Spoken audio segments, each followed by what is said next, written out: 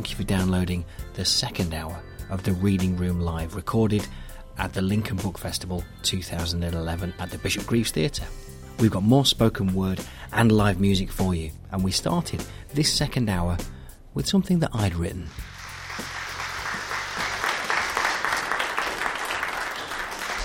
This is called The Former Poet Laureate. You have one new message. Beep. Hi Paul, just calling about the former Poet Laureate. His agent has told us he'll be very happy to see you before his talk on Philip Larkin at the Wordswords Festival. He says he'll bash your head against the wall and tell you why poetry is so great. Beep. I've been threatened with physical violence by the former Poet Laureate. What should I do? Tell Buckingham Palace, pack a gum shield.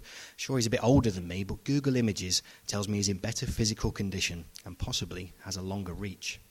I'm sure it's just a misunderstanding. The Wordswords Festival had a good lineup last year, including Radio 4's Charles Collingwood and Nicholas Parsons. Good draws with interesting anecdotes abound, but as Louth is a little out of the way and we run our programme on a budget of zero, we arranged to meet the organisers of the festival beforehand, but made no further arrangements for interviews or reviews of the participants. Then I mentioned to one of the organisers of the festival that we were considering making a documentary on my relationship with poetry, and she kindly offered to organise an interview with the former Poet Laureate. I'm at an early stage in my relationship with poetry, still forgiving it if it stays out late. I've enjoyed most of the poetry we've recorded for the Reading Room, and particularly liked the poetry that's made me laugh and the material that's made me take a step back and think. As we've recorded poets, I've asked them about their relationship with poetry, and the reactions tend to be along the lines of falling in love with poetry, just as I did hearing the Beatles during my childhood. Music and poetry, of course, are part of each other's being. Now, I must confess that when we feature poets, I rarely interview them, because my knowledge on the subject is so inferior. Like drinking whiskey, I'm hoping that it's going to come with age, although the last time I drank whiskey, I was sick through my nose. So it might take a while, but I've started the journey. However, something must have gone awry in the conversations between our contact at the Wordswords Festival and the former Poet Laureate's agent, and then between the former Poet Laureate's agent and the former Poet Laureate, in order for the former Poet Laureate to offer me outside. What if the threat from the former Poet Laureate was much more than this, and the former Poet Laureate's agent had dumbed it down a little, and our contact at the Wordswords Festival had dumbed it down a little also? Would I end up wearing concrete shoes just because I didn't appreciate poetry as much as the former Poet Laureate? The former Poet Laureate has a poem written in huge letters on one side of the building opposite Sheffield train station. I've been there recently with plenty of time on my hands, but I chose to walk straight past it and go to the pub. I might have even given a little shrug as I walked past, but I couldn't be sure. Although I did make a mental note not to mention this to the former Poet Laureate in case I woke up in the morning to find myself sharing a horse's head stealing the covers. Now, as we fit the reading room around real life, we have to prioritise such things as families and work. And on the day I was due to meet the former Poet Laureate, childcare for me was still an issue. So rather than do a Harry Potter and lock my children in the cupboard under the stairs, I was forced to cancel. My wife, though, finished work a little early that night. So a quick glance at the clock suggested I'd be able to make it to the venue to meet the former Poet Laureate for our previously agreed time. But would it still be okay? No one was able to answer my calls to check, so I decided to take the gamble and set off. I was greeted very kindly at the Riverhead Theatre in Louth, and if you ever get the chance, I'd recommend a visit. It's a lovely little place, extremely helpful ushers and very friendly office staff. And this helped buffer the news that the former Poet Laureate had not got my message and gone out for some supper. Supper! I hate that word. To me, supper means a late-night bowl of cereal, not an evening meal. It's a class thing, I suppose. And although I try to live my life fighting prejudice, I'm shockingly prejudiced against the middle and upper classes, especially if they use the word supper when they mean meal or tea or food or snack or even a bite to eat. They say you soften in your views as you grow older, and generally this means people turn more right-wing. I have just started to let people get away with saying dinner when they mean tea for their evening meal. Not much, you might think, but it's a slippery slope. So I had no interview with the former Poet Laureate. I'd heard the word supper. Things were not looking good. My contact at the theatre, however, remained confident that we'd be able to grab a few minutes, either during the interval or even at the Q&A session at the end, so the evening wouldn't be totally wasted. I took my seat and I was treated to an informative and entertaining lecture on Philip Larkin, someone I knew nothing about before attending. The former Poet Laureate delivered his talk with charm and, it has to be said, good patience considering the technical difficulties with the PA system. The former Poet Laureate also revealed a memoir of Larkin's that had never been published, and I felt rather privileged.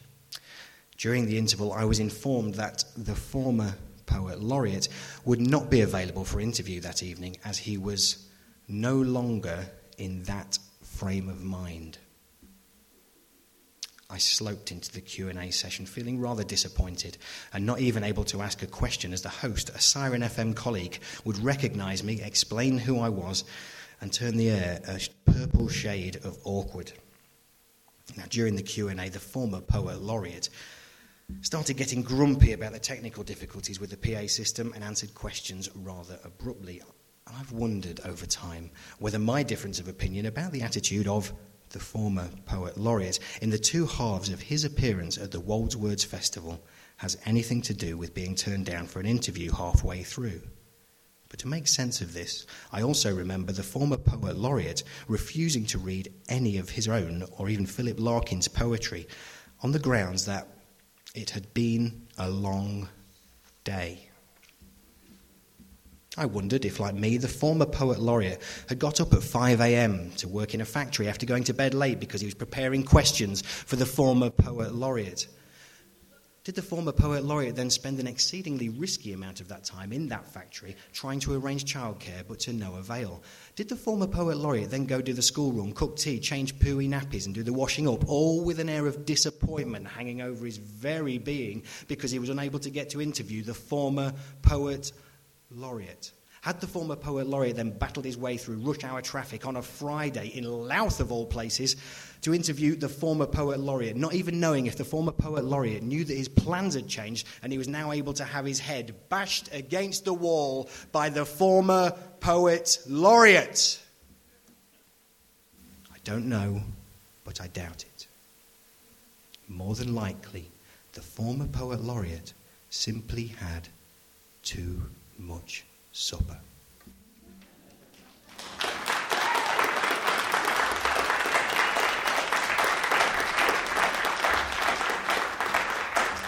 Now, as I'm sure most of you know, the former Poet Laureate is the patron of the Lincoln Book Festival. Its very survival is in no small part down to his hard work, support and reputation. He gave a reading earlier this week, which I'm informed was superb. I was unable to attend. I was eating my tea. Now it's time for our next artist, who will be reading from her second novel, The Newgate Jig. I'm delighted to introduce someone with so much writing talent that it spreads to the emails she sends to organisers of live spoken word events. Please welcome Anne Featherstone.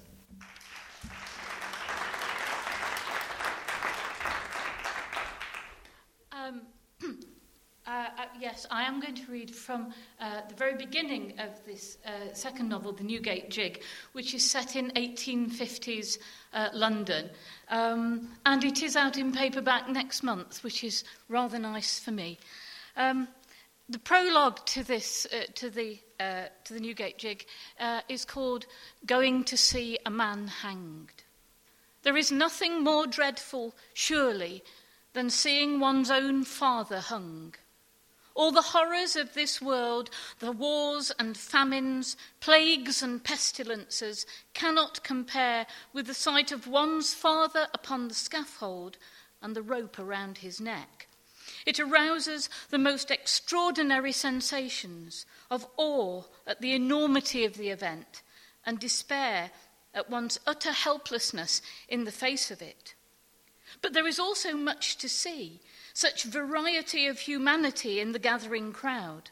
The blind beggar and his attempts to escape the thieving attentions of the bully, the brightly gowned young woman and her companion, and a thin, pale-faced boy, perhaps 9 or 10 years old, whose clothes were once good ones, a serviceable jacket and trousers, a shirt and neckerchief, but which are now worn and shabby, in animated conversation with an older man. The boy's voice rises and falls like birdsong above the din. "You should come away now, Barney, before it begins. This is no place for you," the man is saying with warmth, taking the boy's arm and turning him about. "Look, that crowd which is coming and going, and looking as though it has daily business in any shop or counting-house, is here for only one reason. That crowd intends to be amused, and you should not be a part of it." "I'm not amused," says Barney defensively, shaking himself free. "I've not come to laugh." "But you'll be standing cheek and shoulder with those who have," returned the other, "with the followers of the drop, and those who take pleasure in the misery of their fellows." At this the boy winces and works his mouth around as if he is about to retaliate, and he rubs his red eyes vigorously with his 2 fists until the tears, which are threatening to spring forth in a flood, retreat. "I know all about them," he says finally, "and Pa did too." "Yes, and that is why he is here, and why you would do well not to be. Your father was foolish. He should have known better." "Someone told lies about him," cried Barney. "Pa said it was all lies." Maybe it was, but it has still marched him to the gallows." Once again the boy is moved to reply, and again rubs his eyes until dirt and tears are smeared across his face. Pa has friends who will not betray him. A clever fellow." He swallows hard. "Pa said he wrote a letter and gave it to him, and he would send it to the Queen and the Lord Mayor of London." Like he is repeating a prayer so often uttered that the words have become only sounds, his voice trails away. "He has it," says the other quietly. "He has the letter. But go now, while you can." Barney shakes his head, turns about, and joins the army of humanity, whilst the older man debates whether to follow him, watches him out of sight, and then, hunching his shoulders against the cold, posts himself through the next tavern door. Although the hour is early, the crowd is growing by the minute around the platform, which crouches dark and square and ready against the grey stone of Newgate. All is grey, especially the sky, which like a sodden rag wrings out of itself a dirty mist, soaking the crowds which flood towards the prison walls. Since before the murky dawn, the taverns and hotels, butchers' shops and coffee houses have already had their full quota of paying spectators. Every window and doorway that offers a view of the square is occupied. Now, anxious not to miss a moment's pleasure, they have climbed trees and posts and walls. A slight young man with a shock of orange hair like a human pipe cleaner has shinned up a drain pipe onto the roof of a private house, and despite the best efforts of the owner to get him down, is perched with his back against the chimney stack, perished with cold, but determined not to miss a trick. Barney sees all of this and nothing. Allowing himself to be swept along by the crowd, he plunges into the mass of bodies, determined to get close to the front. Square shoulders rise up in front of him like a bastion, however, and though he wriggles and squirms through a forest of legs and endures hard cuffs and elbows and kicks, he has eventually to be content with being wedged between a tall man in city black, perhaps an undertaker's assistant, and a chimney sweep, also in dusky attire, just on his way to work. Thankfully, neither is inclined to conversation, and both are so studiously determined to keep their places that in doing so they allow Barney to keep his. And they are in stark contrast to the wild carnival crowd pressing around him, hallooing and cheering, and so merry that the pieman and the gingerbread seller hardly need to call out their wares. But this is no country fair. No, this is something quite other. Here is a congregation gathered to worship not some way-faced saint, but the noose and the gallows. And as the human tide fills the square and laps the streets around, there rises from it a murmur of voices, like a catechism, telling the moments as the hours, hands of the neighbouring church clock move on. There is activity around the scaffold. Policemen push back the crowd and patrol the perimeter, keeping their eyes peeled for pickpockets and ignoring the taunts of the boys who, 5 deep, form the first line of spectators. The rumble of carriages for the gates of the prison are close by, signal the arrival of officials, and the crowd lurches forward to catch a glimpse. Past 7 o'clock now, the bells ringing out the moments and cheering the spirits of the crowd, which, despite the heavy rain, is still in a holiday mood and surges to and fro. The boy is sensible of the mighty crush behind him and glances anxiously over his shoulder, but his stalwart companions, who have been silent for almost 2 hours, the chimney sweep chewing slowly upon a piece of bacon fat and only once taking a long draught from a stone bottle in his bag, stand firm. At last, the clock strikes 8, and the boy's unblinking gaze is trained upon the door. Such a little door. When it opens, a change comes over the holiday crowd. Jocularity trembles, good humour shrinks, and there rises an ugly murmur of satisfaction as the platform fills until the last much anticipated figure appears, at which a terrible silence falls. He is small and slight, and, staggering slightly, is supported by one of his attendants, to whom he turns and thanks, only realizing at the last moment that the gentleman who steadies him so gently and looks for all the world like a linen draper will shortly assist him into the next world. With a hand under his elbow, he is directed to the great chain dripping black from the beam, and from that singular position, the loneliest place in all the world, the man turns to face the crowd. He does not see any single faces, but his gaze ranges across the expectant mass, all turned and fixed upon him.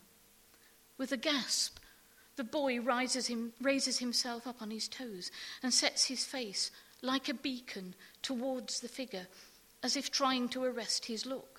But the man is stubborn and will not see him, and the boy mutters something under his breath, at which the undertaker's assistant glances sharply and seems inclined to speak. "I will serve him out," Barney whispers, and then with increasing noise and urgency, as the tears spring to his eyes, "I will serve him out! I will serve him out! I will serve him out!" The linen draper is poised with the hood. The clergyman is done for the day. Even the rain has stopped. Suddenly, the man on the scaffold hears the boy's cry rising above the humming silence, turns his head madly backwards and forwards, searching the crowd, even trying to stumble forward. The boy continues to call, and the chimney sweep and the undertaker's assistant, though a little discomfited, say nothing. But someone must. The congregation is hungry for the spectacle, and from deep within the throng, a voice roars, "Get on with it!" And another, "Murderer!" And finally, "Stretch his neck!" In an instant, that general appeal is taken up, whilst on the scaffold, the man unpicks the crowd, frowning in his effort to find one face in 10,000, until, like a moment of revelation, it is there. The man's ashen face tightens, and the boy, desperate with misery, still cries, "I will serve him out! I will serve him out!"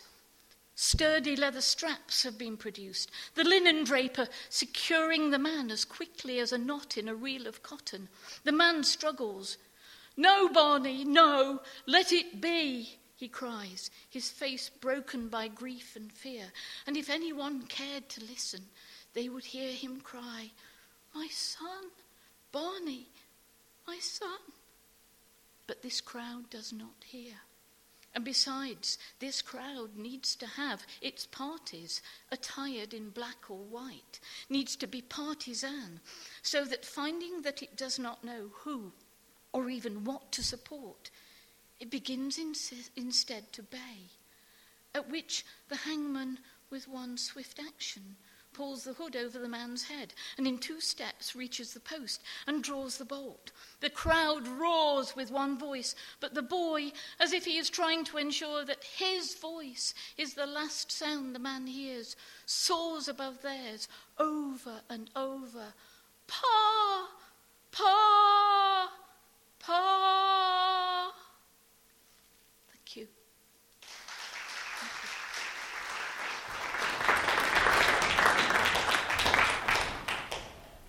The Reading Room features an interactive book group on each programme, set up just as any other book group, although we do drink less wine.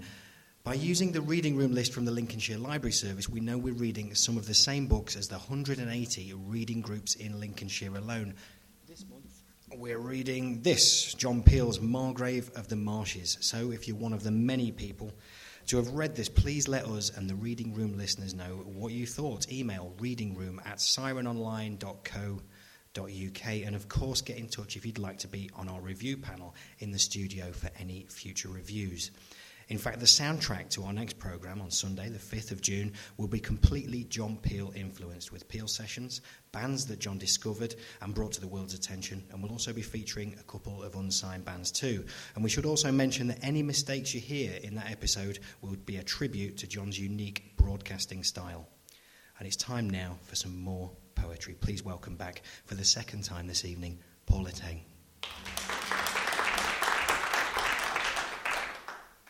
Man on a train. There's a man on a train. He's doing something with a touchscreen phone. His suit is the colour of a dark cloud, but it's lined with golden thread. This man is serious. There is a man with a notebook. You know the kind I mean. Things are big, then they get smaller, then they get bigger. We race to the finish. A look is a trigger. Human endeavour, we hope, is the winner. But that won't be the case if those things keep getting bigger. Poison. All over town and all along the walls, there is light bearing down and ropes from rafters fall. A wicked game is in play, a pious pen will flay. Toxic tongues will revel in reputations torn away. You've nothing good to say and no beauty you behold. Fanatics chop and change allegiance based on what you're told. And what of all the souls who trade in fancy shadow? Innocent and set upon, they too bear teeth and swallow you whole. Thank you.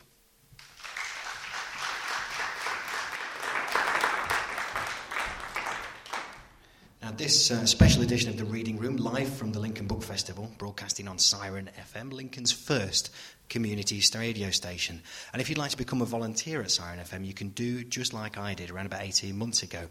Get in contact. All the details you need are at sirenonline.co.uk. I started out by putting community reports together, spotted a gap in a spoken word entertainment, and put together a pilot. And at this stage, our wonderful producer Johnny got involved, and the rest is history. And when we first started the Reading Room, we also began a lovely working relationship with our friends at Writing East Midlands, an organisation that offers support and creates opportunities for writers in our region. And they helped us by putting us in contact with a wealth of talent, one of which was Malloy, an author from Nottingham. He writes short stories and novels from which he makes an annual salary of just over £12. Sinatra Sang is a short story inspired by a friend of his called Frankie Fortune, who works as a crooner in old people's homes. Frankie is renamed here as Frank Sinatra. Louis Malloy. Yesterday was Tuesday, and just after lunch I saw Frank Sinatra walking around the Roses again. I was in the big lounge, helping to move the chairs and making space for a kind of stage at the front. He always arrives half an hour before the show, and if it's a nice day, he looks at the flowers and chats to anyone who's outside. He's a friendly guy, and he's good with the old folk. Us old folk. let's face it. We set up the room, but then the start was delayed because some of the ladies were making phone calls. Sinatra waited. He's very patient like that. He does quite a few residential homes in the area, so it's not like he's got all day to hang around. I hardly ever use the phone now, and I don't get many calls, but that's fine. Frank came in and stood in the hall, looked in the big mirror and adjusted his hat. He knew I was watching him, and he did some of the business, like straightening his tie and shooting his cuffs. Then he winked at me. "Nice to see you, Frank." "And you, Frank." That's always a good one, because I'm Frank too. Actually, he's not really a Frank, so it's a double joke. I've never asked him his real name. That would feel a bit unnecessary. Not that you'd mistake him for Frank once you hear him talk. He's got an accent from somewhere around this part of the country. North Notts, maybe Yorkshire. It's a mellow voice, but nothing like how he sings. "Is my stage ready then?" "Sure, Mr. Sinatra. And your broads." He gave me a big laugh for that. He does some saucy patter himself, and he knows just how to pitch it. So do I, a bit anyway. I used to play some guitar and sing, and I know that getting the audience on your side is all part of it. Doesn't have to be great comedy, just something to let you make friends, temporary friends. When Miranda and I lived in Greece, I did quite well in a few bars, playing the old 60s stuff and some sing-along folk songs. We had friends over there, good ones too, but when she died I didn't want to see them. I sat alone in our little house on top of the hill. I had thought that we'd both die there, because that was where we'd finally built a back wall against the picture of our dreams and made ourselves a real home. 5 years in the sun, then she died, and suddenly I was in another dream, a foreign land where I didn't need to be. I went screaming down the mountain, waving a bottle of brandy around, down to the sea and screaming all the way against the wind. When they found me, I was in shorts and t-shirt, cold as a big slab of white fish. So after a few months' recovery, I came home, far from prodigal and nobody's son. Hadn't been for years. The bits of money and the pension got sorted, and I ended up here. And it's all right. It really is. Because I'm not alone. And isn't that the point of life? Not to be alone. Better to be with the one you love. But when that option is gone, still better to be with the folks here than to be alone. Sinatra sang. He was good. Got the crowd on his side without playing up to them. We all listened, and I watched the old girls at the front swaying gently, with their pruny little faces all lit up and their eyes twinkling like they do. They were kind of in love with him, the blue stocking Bobby Soxers, and why not?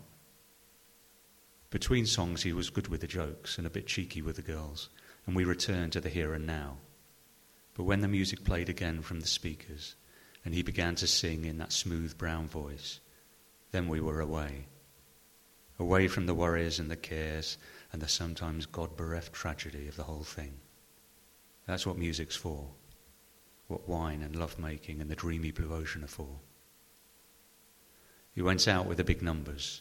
Fly Me to the Moon and New York, New York. He doesn't do my way, though there are always a few calls for it. He told me that he just doesn't like it, but I think he's wiser than he lets on, or else than he knows. We don't want to be hearing a song about a man looking back at his life. Not at our age. Good show, Frank. Thanks, Frank. We shook hands, and the old girls waved him goodbye as he drove off in his van. So, yesterday was a good day. Tuesdays always are.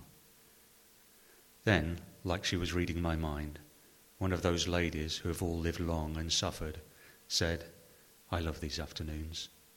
She turned to her friends. "We look forward to it so much, don't we?" And they all said yes, because they do. Of course they do.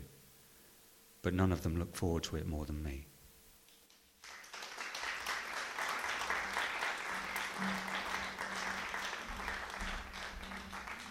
Now it's time for some more live music. Please welcome back Viv Morel. Thank you.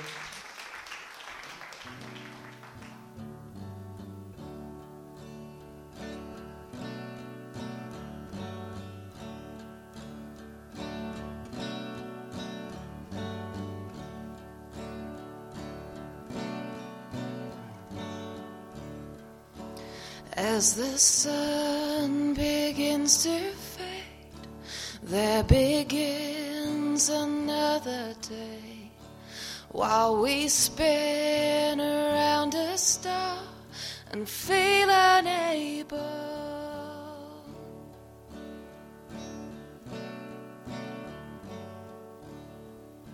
See the rise and see the fall, shadowed on a kitchen wall, in hands of time, and seeing just as many faces.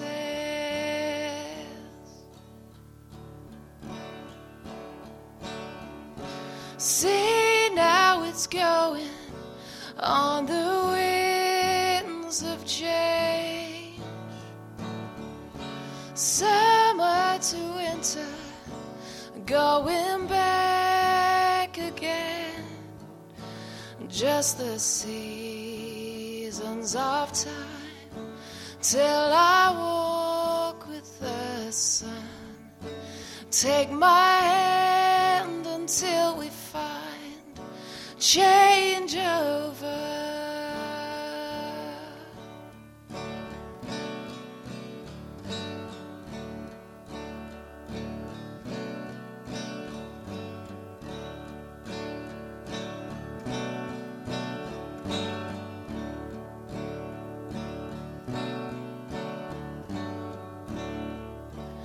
Fallen leaves on the ground, colder soon coming round. Loose connections will defy the open spaces.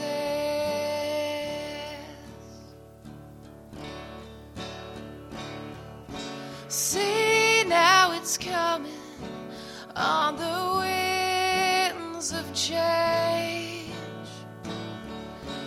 Winter to summer, it's coming back again, just the seasons of time, till I walk with the sun. Take my hand until we find change over.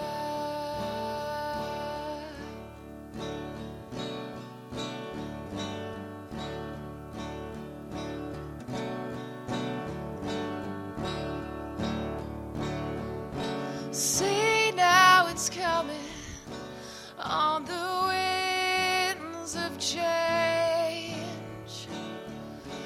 Winter to summer is coming back again, just the seasons of time, till I walk with the sun. Take my hand until we find change over.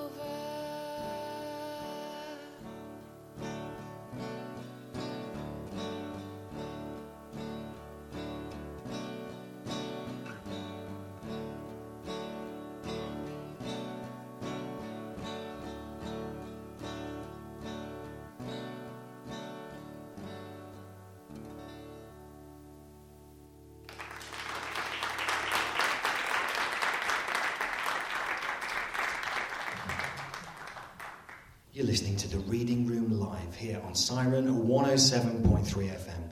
Now, our next guest will read a short story called Ladies' Night, taken from his ebook, Breasts and Other Things, which is available via Amazon. It's the only short story he had that would fit into our time slot. However, it's so short, he added another, Broken Hearts for Dinner. So please put your hands together for Brian Rance. Hi, Ladies' Night is the shortest story of Breasts and Other Things, and that's because it had to be under 250 words and involve a wheelie bin. And it goes like this. The plan was simple enough. dress as a woman, infiltrate the male strip club, and while the drunken housewives ledged guys in G-strings, I'd make their handbags a little lighter. I wobbled in on 3-inch heels, with nothing more than odd looks, not easy for a 14-stone plumber. The trouble started when the greedy cow in row 13 was more interested in confectionery than the muscle being professionally displayed on stage. She reached back into her Prada bag to find my fat, sticky fingers rummaging through her caramels and banana fudge.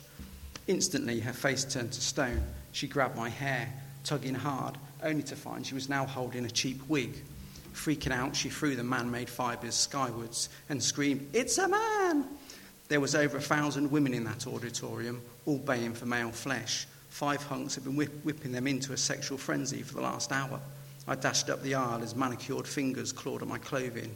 The blouse went first, quickly followed by the skirt. I sprinted through the foyer in just stockings, French knickers and a bra. A mob of lust-crazed women in hot pursuit. Turning to Parliament Street, I spotted the bin. It seemed like a gift from God.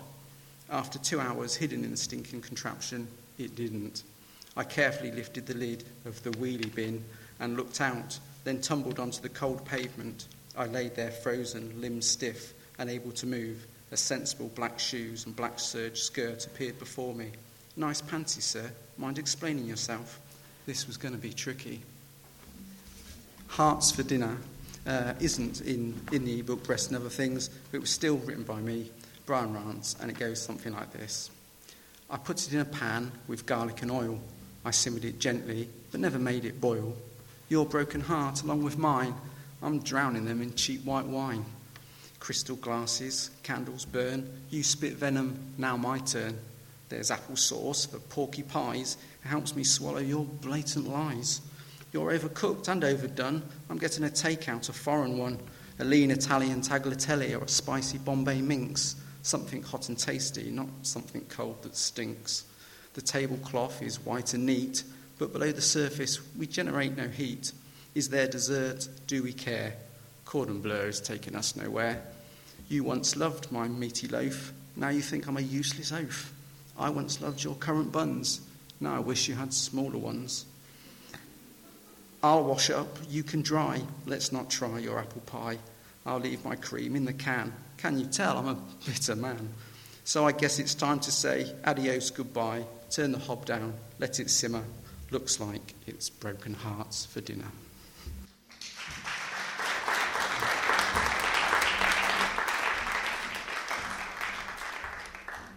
Thanks to Brian.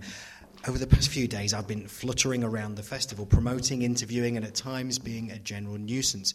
My feeling is that it's been a great success. A few, unfortunately, had to be cancelled. But, and I quote some very chosen words by the patron of the festival, the former Poet Laureate, Sir Andrew Motion. The Lincoln Book Festival is a bold and ambitious programme, and it is just that. The people of Lincoln, and of course the people we've opened our city gates to, have met authors, had books signed, and discovered new genres. They've discussed literature, sometimes at length in the bars after the events. And yesterday at the Family Day, children of all ages had lots of fun, not just with books, but they were encouraged to be creative and explore ideas. As well as the bigger names appearing at the festival, local writers and poets have featured strongly in the lineup, and many new writers have been given the opportunity to get involved and meet their potential audience. So I'd like to thank John Grubb, the chairman of the festival, and Sharon Stone, who've organised the events, as well as countless other volunteers and sponsors that have helped organise the festival in what must be said are very trying circumstances.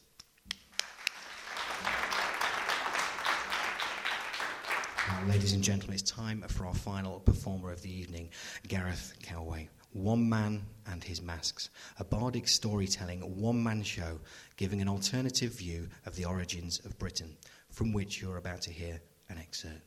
It's touring nationally this year and into 2012. Next up after this is the Holt Summer Festival in Norfolk, July 25th, and the Edinburgh Fringe throughout August. Details on garethcalway.co.uk, and studio CDs are also on sale. This is Boudicca's Revolt Against the Romans, done as a punk rock tour, and includes her engagement with the 9th Legion just outside Lincoln. The ancient Celts fought naked, so it's a good job this is radio. And this is Norfolk's entry for Eurovision. AD 60, Boudicca beaten, bowed, bloodied, and dispossessed. All quiet on what the Romans might call the front line of history. Procurator Decianus Catus is flogging off the forests, garden-grabbing the graves, and making a killing in the city. The vanguards, citizen bankers and slaves, the domestos drudges, call girls and matrons who used to be Celtic women, are all doing their business as usual in the safe colonial squares of Roman Britain. The elected members are filling in their expenses forms on their way to the forum and letting out their second villas to the chaps one did Latin at school with.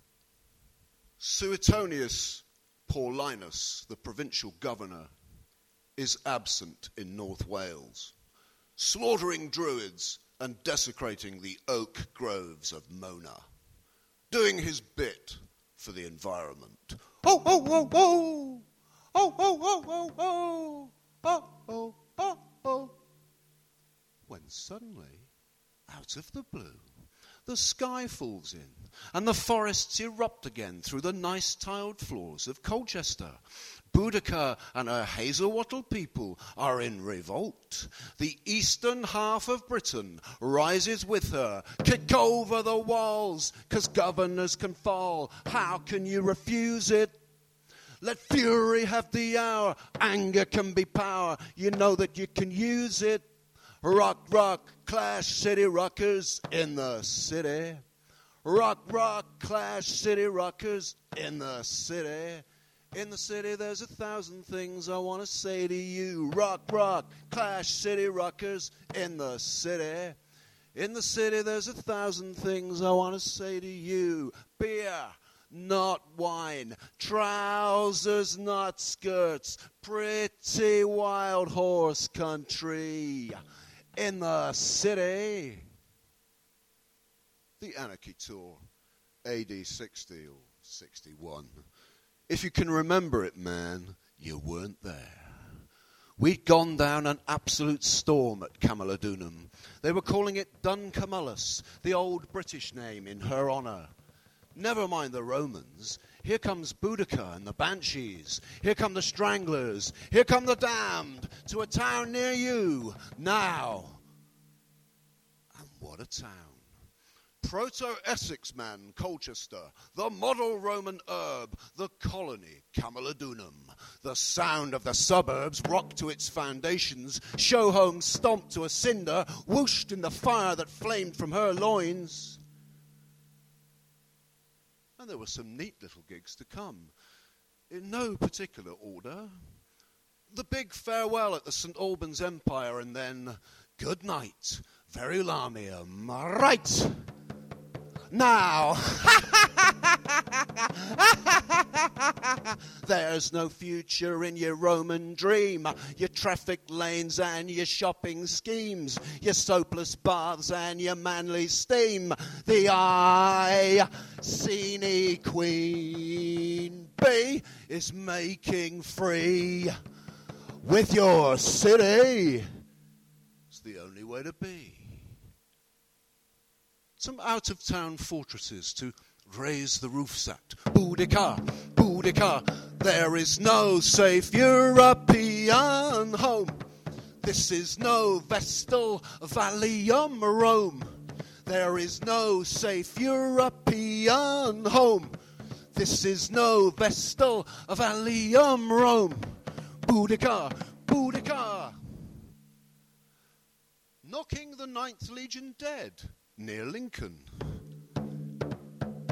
Every bit of clothing ought to make you pretty. You can cut the clothing, grey is such a pity. I should wear the clothing of Britain's Mistress Vicky. And meet my tailor, she's called Boudicca. I know it's going to fit. Heads and dugs will rock and roll. Heads and dugs will rock and roll. Heads and dugs will rock and roll, and Roman dudes will bleed. All of them, except that plodding heavy metal joke they call a cavalry, the ally Who scarpered? Now we're on the road again. The Roman road, straight as a sword, to little old Londonos on the father of rivers. Londonos, the Britain the Britons have lost. Londonos, named from the ancient Celtic god of light and harvest. Londonos, named from the ancient British word for wild. Londonos, the Britain the Britons have lost. In monumental vitae imperium.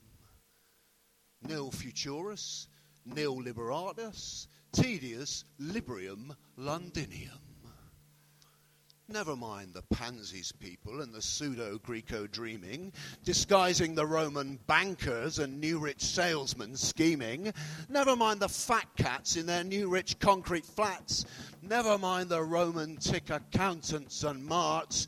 Never mind the humdrumming boredom now. Here comes the pogo with Death and Co. Here comes blood-spitting Anger Joe. Here comes Boudica! London's burning!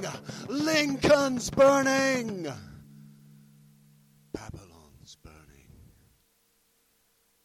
A better Boudica was never quite buried. That is why you can be our moon-white goddess walking between Celtic daughters in Cardiff. Why you can ride that moving oak gracious, there and not there at the heart of government, iron coach to nowhere, the Victorians invented for you in Whitehall. Though your real Iron Age chariot was mostly holly wood and light as air. The maddened mother making a chariot stand on the stolen innocence of her children. A matriarch martyr dying for her people. A great British rebel with a cause. A Norfolk hero tale. A wild, turning North Sea tide. A woman who would not lie down.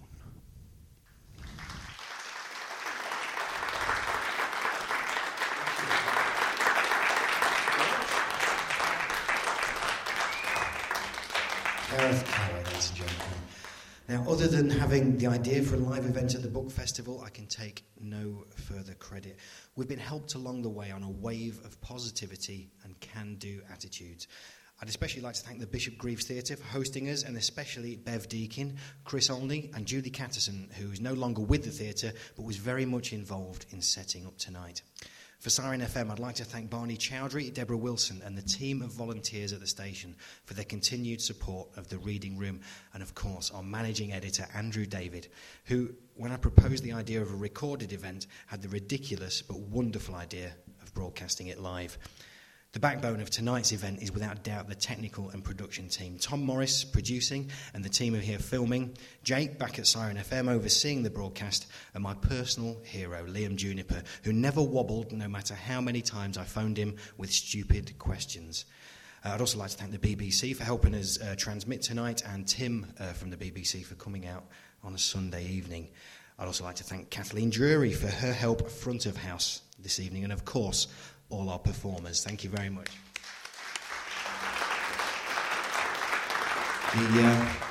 The reading room started out well over a year ago as a solo project. An old school friend got in contact and asked me if I needed any production help, and so a great team has been formed. Me being a nitwit and Johnny sorting everything out. Johnny is an incredible producer to work with, not only bringing innovative ideas to the programme, but also providing sensitive feedback when required. And we'd also like to thank our friends and family for their support, especially our wives, who've had to put up with phone calls, emails and meetings at times when we perhaps should have been doing other things. And finally, chiefly, yourselves, for coming along tonight and listening at home. It's been great. Thank you and good night.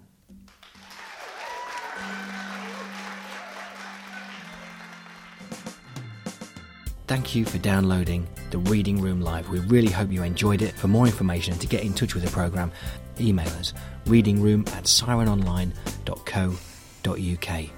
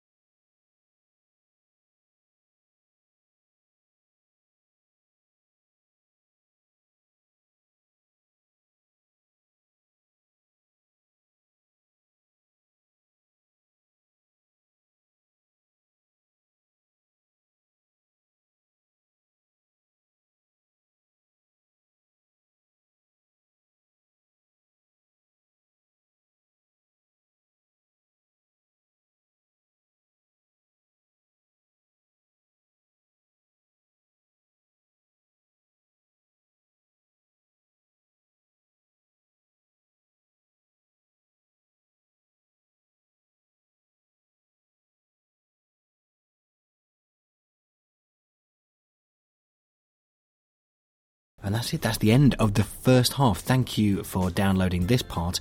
The second half of the programme can be heard by downloading Room 10B. See you there.